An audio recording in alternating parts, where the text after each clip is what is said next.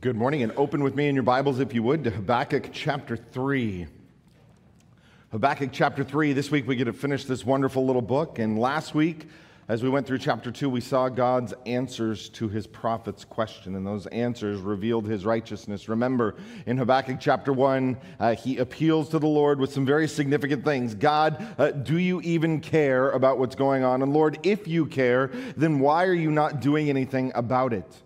And of course, God's answer is that he does care, and it was that reminder that not only does God care, but that God is never late, that God's timing is absolutely perfect. He is able to accomplish his perfect will in his perfect way at the perfect time. Not only is God's timing perfect, but God's character is perfect. When Habakkuk looks around and he sees that God is not only seemingly tolerating the sins of his people, but that when he hears that God will use a wicked people to discipline his sinful people, he wonders if God is fair, if he's right in doing that. Does God's character allow him to use evil to accomplish his purpose? And God reminds him that he is perfect, that his character is unchanged, that God has always demanded righteousness.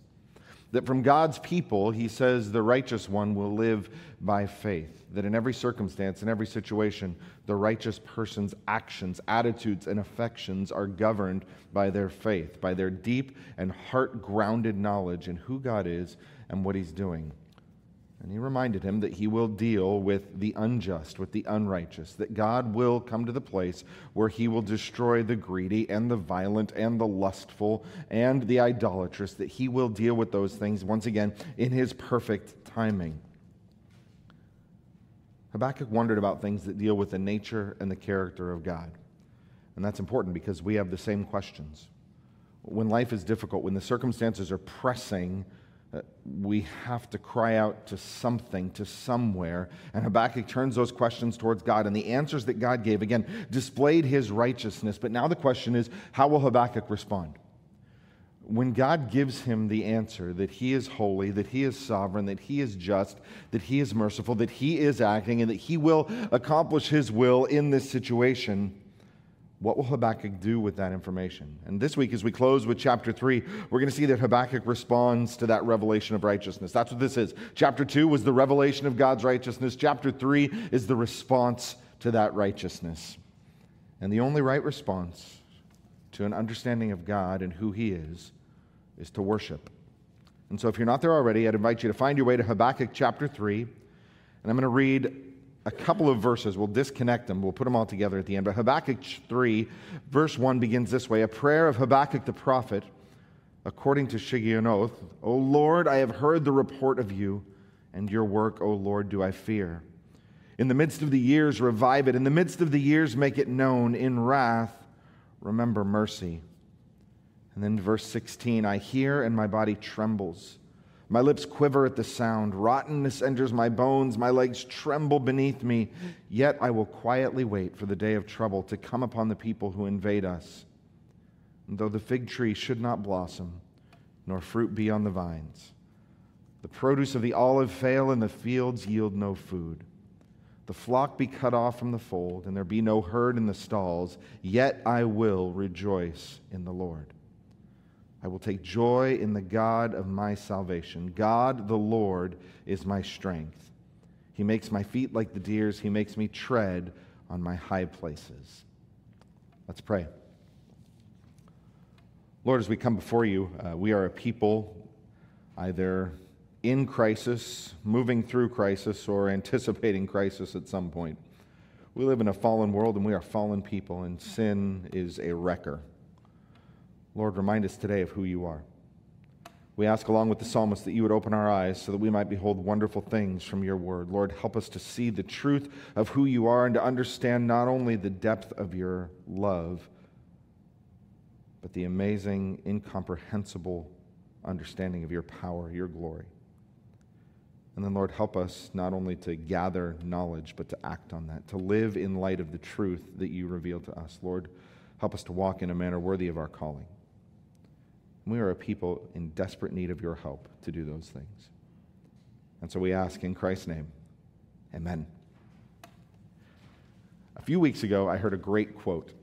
I'm I'm going to give you the first part of it, the first phrase, and I want you to think in your mind maybe how you would end this quote. If I were to say to you, there is no situation so bad that what would kind of complete that thought in your mind? There's no situation so bad that what? That it doesn't have a silver lining, that you can't find some good, that it can't be turned around. That's kind of where we would expect. But the end of this quote was, there is no situation so bad that you cannot make it worse. And like, oh, well, that's not super comforting or helpful maybe, and that's not exactly what we came here on Sunday morning to hear.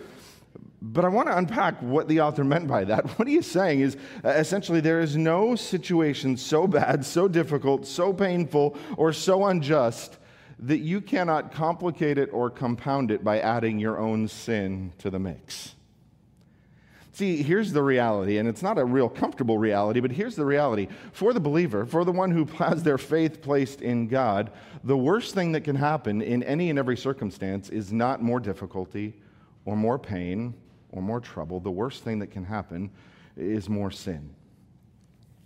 And we are a people that are prone to take a situation that is already difficult and add our own sin into the mix, and what comes out is more difficulty. What do we have here in Habakkuk? We have a man facing an incredibly difficult circumstance. A faithful man living in faithless and trying times, someone who believes what God says, someone who trusts God's character, but who doesn't see anything working out the way that he believes that it would if God were actually in control. And it's difficult, it's frustrating for him. He knows that God cares. He knows that God is going to deal with the sins of his people. He knows that God is going to bring judgment to his people. But that doesn't make his situation any easier. Actually, it makes it worse, because now he knows that God is going to use an evil, violent, and wicked people to come against his fallen Israel. So what does he do? What do we do? When we say, God, I know who you are. God, I know what you're capable of. God, I know what your character is like. And still, the days are long and wicked. What happens when we know God's heart and we know God's character and we know God's nature, and still the diagnosis isn't good?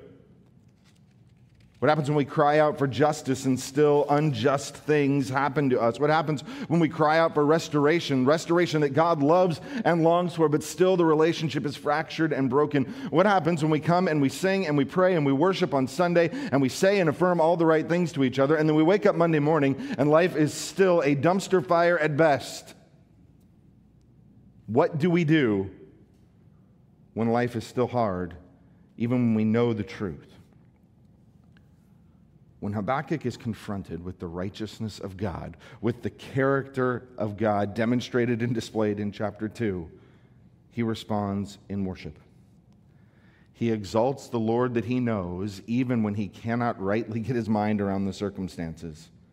Even when there's things he doesn't understand, he goes back and he appeals to and he rejoices in what he does understand. And that's what we're going to see in chapter 3, this joyful rejoicing response. And the first thing that we see is that Habakkuk rejoices in humility. And then for the bulk, in the middle of the chapter, we see that he rejoices kind of in light of the history of what God has done among his people. And in the end, we rejoice in the ultimate hope that he has in the Lord. So let's open this up and look at the first couple of verses where he rejoices in this humility. And the first thing that we see as we open this up is a prayer, but it's a prayer with a very different approach than we've seen before. Look at how chapter 3 opens. It's a prayer of Habakkuk the prophet according to Shigionoth. And we don't know exactly what that means. It's likely a musical notation, especially given what comes at the end. This is set up very much like a psalm. So what we have is a poetic musical prayer. It's Habakkuk's private response to what he has seen, but he processes that in a way that makes it public and that calls others along in this response.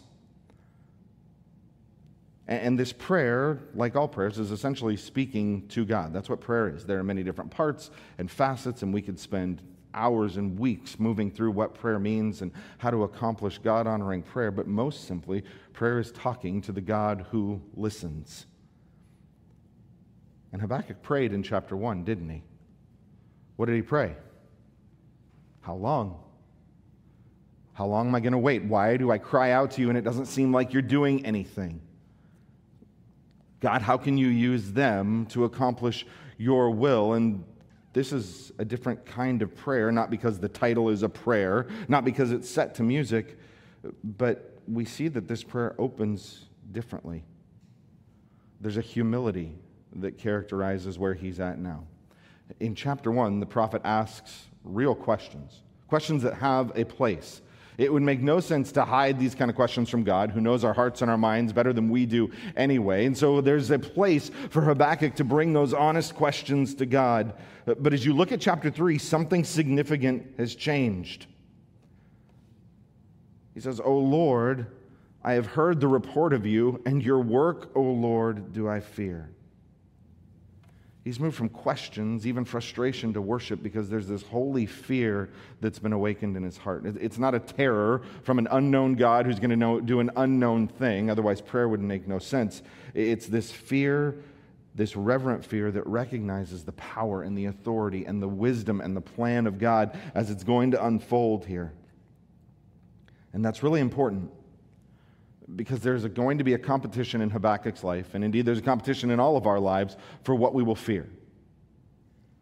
Either the circumstances will be so big and so pressing, so unknown, so close, so right in our face that they are terrifying, or the reality of who God is will draw our hearts to this holy fear.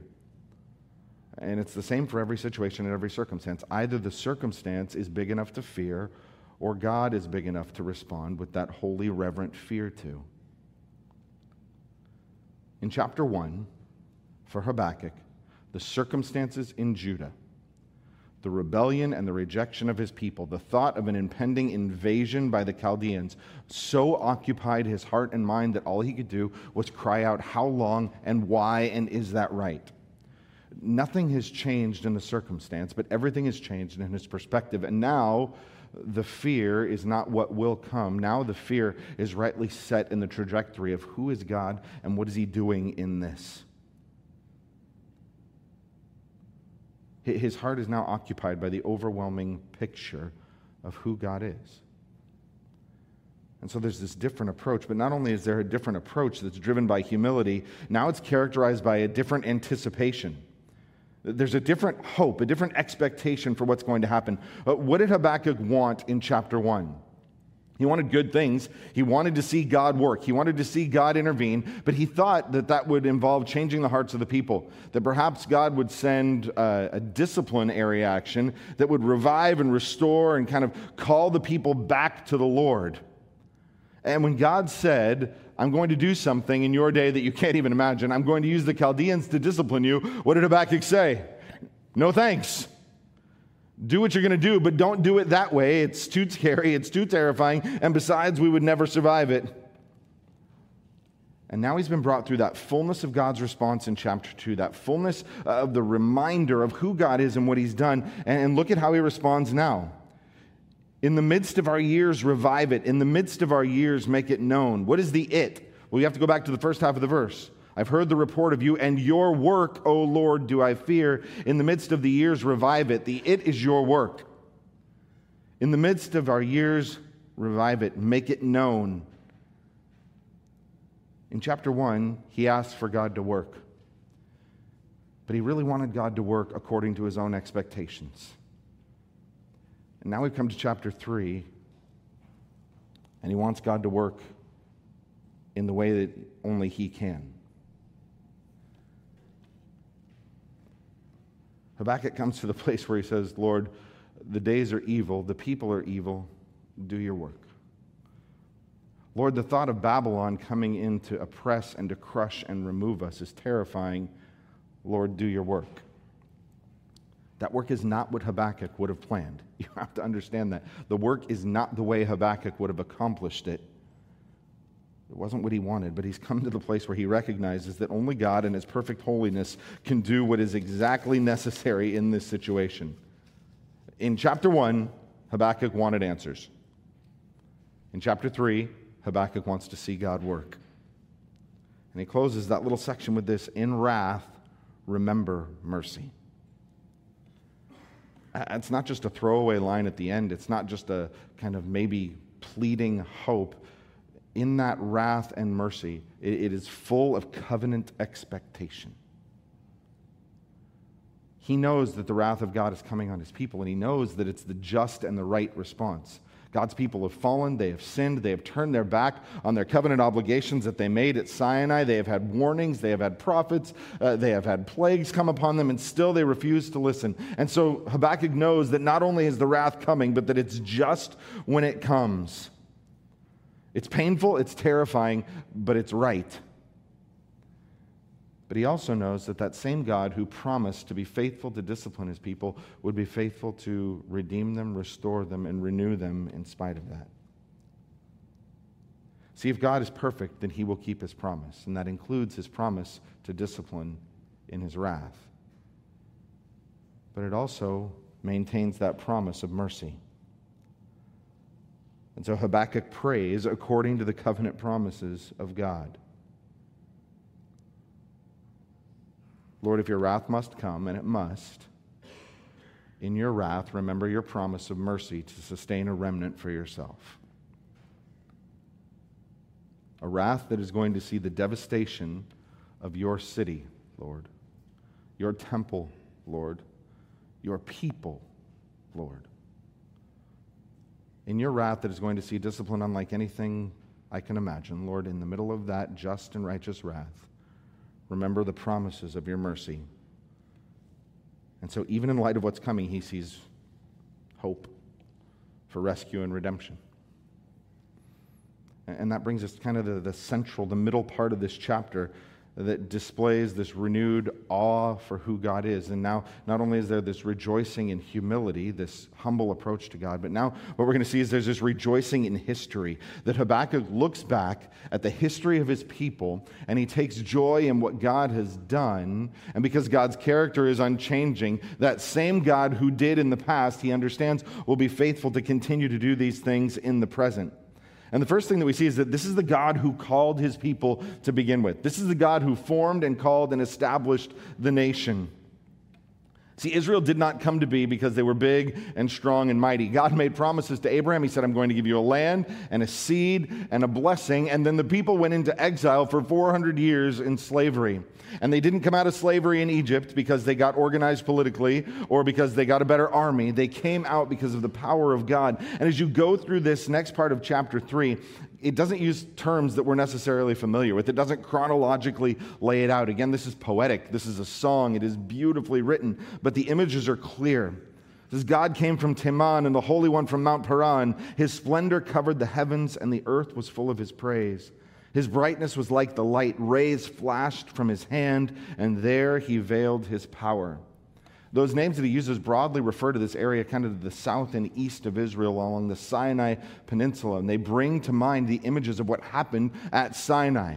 Well, what happened at Sinai? God gave his people the law there. It was at Sinai that God entered into that covenant relationship that said, you are mine, my treasured possession among the whole earth. I am going to be your God, and you will be my people. Not only would he be their God, but he would dwell among them.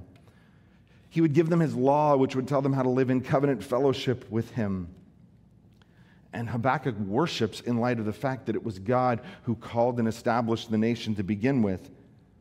But he doesn't end there. He says, before him went pestilence and plague followed at his heels. And you remember how God brought them out of Egypt, that God used those 10 plagues to decimate the gods and the armies and the Pharaoh and the power of Egypt as he redeemed and moved his people from bondage toward the promised land, the land that he had set aside for them. And as Pharaoh and as Egypt hardened their hearts against God, God through pestilence and plague dealt with them, but that's not the only times God used pestilence and plague. In the lives and the history of Israel, when Israel was wicked and rebellious, God would often use the same measures of discipline to correct and to call them back as well. And so Habakkuk thinks of the judgment that is coming. And remember, as we've gone through the minor prophets, we've said this, it's kind of a continued motif of the minor prophets. They look back at the exodus that was, the captivity and the bondage that was, and they tie that to the bondage that is coming. But they also look back to the exodus the removal from that bondage that was, and they look forward to the anticipation of the God who is able to redeem his people once again. So he worships God for his steadfast character and faithfulness. And in verse 6, he says, he stood and measured the earth. He looked and shook the nations. Then the eternal mountains were scattered. The everlasting hills sank low. His were the everlasting ways. And some of your Bibles might say, instead of measuring the earth, they might say shaking the earth. It just kind of depends on what root word you use there. Either way, they're communicating the same thing. God has the absolute authority to do anything he wants over his entire creation. He can stand and he can measure the earth and the nations, not just because he's that big and because he's that powerful, but because they belong to him. You are able to measure the scope of what belongs to you. And God shakes the nations, whether it's Egypt or Assyria or Babylon or Israel in their sin. God has the ability to make people powerless before his judgment. And then to further the point, he starts talking about the eternal mountains that are scattered, the everlasting hills that are sunk low. The idea that God has authority not only over the people and the nations, but that God has the authority over the physical topography of his creation as well. That God has the power to bring mountains low, that he can shake the earth. And if you were an Israelite, you would remember those times at Sinai that were written about where God shook the earth as his presence was there. You would remember his promises that when he comes again, he will shake the earth, changing the geography. We might think back to the time of Christ's death where God shakes the earth, the idea that God has the power to shake the entirety of his whole creation. That same God who can shake the earth, that same God who can level mountains, that same God who established the nation, that same God that brought them out of bondage is going to bring them into bondage and exile again, but he hasn't changed. And so the one who established the nation has the ability to preserve the nation. The one that redeemed the nation has the ability to redeem them and move them out once again. And then the second large part of the middle there is not only about the God who established the nation, who called the nation, it's the God who keeps the nation. It's this repetition of times that God intervened on behalf of his people. Look at verses 8 through 10. Was your wrath against the rivers, O Lord? Was your anger against the rivers, or your indignation against the sea when you rode on your horses, on your chariot of salvation? You stripped the sheath from your bow, calling for many arrows. You split the earth with rivers. The mountains saw you and writhed. The raging waters swept on. The deep gave forth its voice. It lifted its hands on high. This kind of continued metaphor, this use of water as God's instrument of judgment. And all we have to do is think back through what we know about the Old Testament, and you can see God's sovereign power over the waters. Genesis opens with the Spirit of God hovering over the waters. It's a demonstration of his power as he separates the waters above from the waters below, as he separates the water from dry land and gives the earth shape and form. And we think back to that Exodus narrative. And you have the chasing army of Pharaoh, and you have the barrier of the Red Sea in front, and God parting the Red Sea and allowing his people to cross over safely, but then using that same water to destroy Pharaoh and his armies. You have that same people a generation later, after 40 years of wandering, coming to the border of the Promised Land. And between them and the land of their promised inheritance stands the Jordan River. And what does God do? Stops the rivers and allows his people to go through on dry land. Remember that God, in the history of his people, has demonstrated sovereign power over something as mighty and as unpredictable from our perspective as the rivers and the oceans themselves. And God uses those same things to preserve and protect his people. Look at verse 11. The sun and the moon stood still in their place at the light of your arrows as they sped. At the flash of your glittering spear, you marched through the earth in fury. You threshed the nations in anger. Maybe you see sun and moon standing still, and your mind goes back to Joshua chapter 10, where Joshua and the people of Israel, as they come into the land that God promised them, they defeat the 5 Amorite kings there. And as those Amorites flee, as the army is crushed before Joshua and the gathered children of Israel, the Lord flings down hailstones like spears from heaven against his enemies. And Joshua prays to the Lord and he says, Lord, let the sun stand still so that we might complete this utter conquest. And miraculously, the sun and the moon stand in their place. And Joshua and the army are given time to utterly defeat and destroy the enemies of God's people. And Joshua 10, verse 14 says, the Lord fought for Israel that day. It's a reminder of God's intervention on behalf of his people. You come to Habakkuk 3, verse 13 through 15. You went out for the salvation of your people, for the salvation of your anointed. You crushed the head of the house of the wicked, laying him bare from thigh to neck. You pierced with his own arrows the heads of his warriors, who came like a whirlwind to scatter me. Rejoicing as if to devour the poor in secret, you trampled the sea with your horses, the surging of mighty waters. And for about as many commentaries as there are, that's about as many opinions as to what that is referring to. I think it's probably best just to take it in light of the entire rest of the chapter, and that is God has continually intervened on behalf of his anointed, his chosen, his people. That God has constantly not only protected Israel, but fought on their behalf.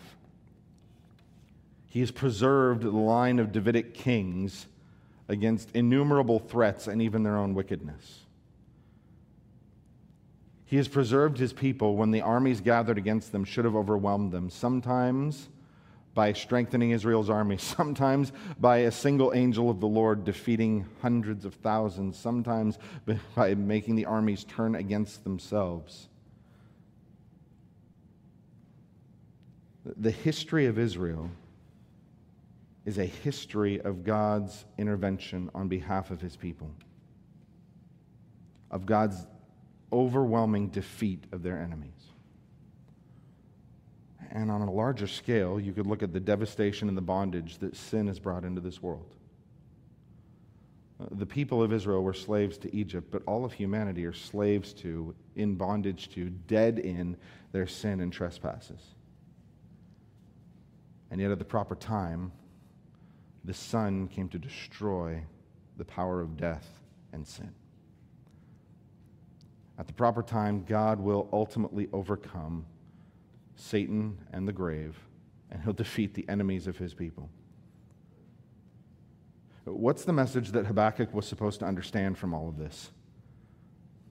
That God is awesome in power, that he is perfect in his righteousness, that he is absolutely unopposed in his judgment, that he is perfectly faithful in his deliverance, and that as far back as you can look in the history of God's people, God has demonstrated nothing less than perfect faithfulness. And so looking forward, whatever comes, you can worship in light of the perfect continued faithfulness of God. And that brings us to the closing verses of this wonderful little book. What do you say when you have that overwhelming picture of God's unimaginable power and glory and sustaining mercy and wrath all wrapped up in your mind? Well, we see from Habakkuk that the closing response is to rejoice in the hope that he has, the hope that we have. And the first thing you see in verse 16 is this resolve that all of this brings. Habakkuk's kind of resolution in spite of the circumstances. See, I think if the Bible were a purely human book, then our heroes would be a little bit more heroic. I think if the Bible was just a human book, then David probably doesn't lie and kill and commit adultery. I think if the Bible's just a purely human book, maybe Peter doesn't deny Jesus and he comes off just a little bit more courageous. I think if I were writing the story and we were trying to show how faithful the prophet was, maybe Habakkuk takes God's revelation and God's word and God's promise and goes away without any fear, without any trepidation, but that's not what happens. Look at verse 16. I hear and my body trembles. My lips quiver at the sound. Rottenness enters my bones. My legs tremble beneath me. That is a picture of a prophet in turmoil. His inside parts are shaken. His lips are trembling. He has no strength left in his bones. Why? Because not only does he know what God is like, he now knows exactly what God is going to do. In chapter 1, he asked God whether he even cared and what he was waiting for. And now that he knows the answer is terrifying. God is going to intervene, and he's going to come to his people in judgment. And there's not going to be a revival. There's going to be a removal from the land. He knows that God is going to send a violent and vicious people to discipline Judah and Jerusalem. And now he knows that it's going to happen in his own lifetime. Habakkuk knows that he can't just live out his days in peace and pass these warnings down for a future generation and just try to hold on and be faithful. He knows that he is going to see this come to pass. Think about that for a moment. He knows that at some point in his life, he is going to see the armies of Babylon on the horizon, and nothing will stand in their way. He knows that he will see cities fall. He'll see soldiers die. He'll see Jerusalem overwhelmed. Innocents are going to be slaughtered. And he's going to see that. He knows that it's bad right now. And all God has told him is, I am who I am, and it's going to get worse. And so he responds in an honest way that the thought of what is coming shakes him to his very core. But what's the resolve that comes behind that? Yet, I will quietly wait for the day of trouble to come upon the people who invade us. See, he knows that within his lifetime, judgment is coming on Israel. What he doesn't know is how long the wait will be before that same judgment comes on Babylon. He knows that God despises sin. He knows that God will deal with the wicked. He knows that God will deal with the unjust and the greedy and the violent. But he doesn't know when. He knows that because Babylon stands against God, it must fall. He knows that everyone who stands against God will ultimately be judged, but he doesn't know when. And so he commits himself to waiting, and not waiting in complaining, not waiting in bitterness, not waiting in dissatisfaction. He says, I'm going to wait quietly, patiently, humbly, waiting for the time when God will do what is ultimately right and perfectly within his character. And that resolve, that determination to wait for God's justice, even though he may not see it, leads this beautiful kind of concluding response starting in verse 17. Though the fig tree should not blossom, nor fruit be on the vines, though the produce of the olive fail and the fields yield no food, though the flock be cut off from the fold and there be no herd in the stalls. He's describing this time of desperation and need. Put in your most horrific what-if scenario. That's what he's going through. The idea of the olive and the fruit and the field. These are the agricultural staples of the land of Israel. This is what sustains them physically as a people. And he's pointing to a time when the what-if is that none of these are left. These are those things that in Leviticus 26, you remember way back in the beginning of the Minor Prophets when we went to Leviticus 26, these are the things that God promised to bless and multiply and increase as the people were faithful. They're also the very same things that God promised to do away with as the people were sinful and rebellious. And the people are rebellious, which means that even if Babylon didn't come, they should not expect to be prosperous and comfortable. They should not expect to live in physical comfort while they pursued spiritual poverty. But beyond that, Babylon, this great invader, was coming, and Babylon doesn't leave much behind when they conquer nations. And so the prophet looks at the state of his people, and he looks at what is coming, and the future is pretty bleak. It's a very real reason to have that pit, that empty feeling in your stomach. It's a very real reason to have no strength left in your bones and have to brace yourself when you try to stand. But look at what he says next. Even though those things may come, verse 18 says, yet. Though we know poverty, famine, and nothing but need, yet I will rejoice in the Lord. I will take joy in the God of my salvation. I will rejoice in the Lord, rejoicing this worshipful, joyful response, confident and heartfelt joy, and it could only be in the Lord. Understand there is nothing in his situation that would bring any amount of joy. There's not even the hope now that his people will turn and get it right. He knows that they are moving toward this certain end of destruction. And he only is able to rejoice because he knows that God remains in control not just of the situation, but of the judgment. That God remains in control of the restoration. Only because he knows that God remains faithful. Only because he knows that the terror of what's coming doesn't change the character of God. And he says, I will take joy in the God of my salvation. Once again, not joy in his situation. There is nothing joyful in his human situation. And I love that he says, I will take joy in the God of my salvation. Because did God promise salvation from the circumstance? No. Exactly the opposite. He said the circumstance now is to the point where it is inescapable. This is what is coming.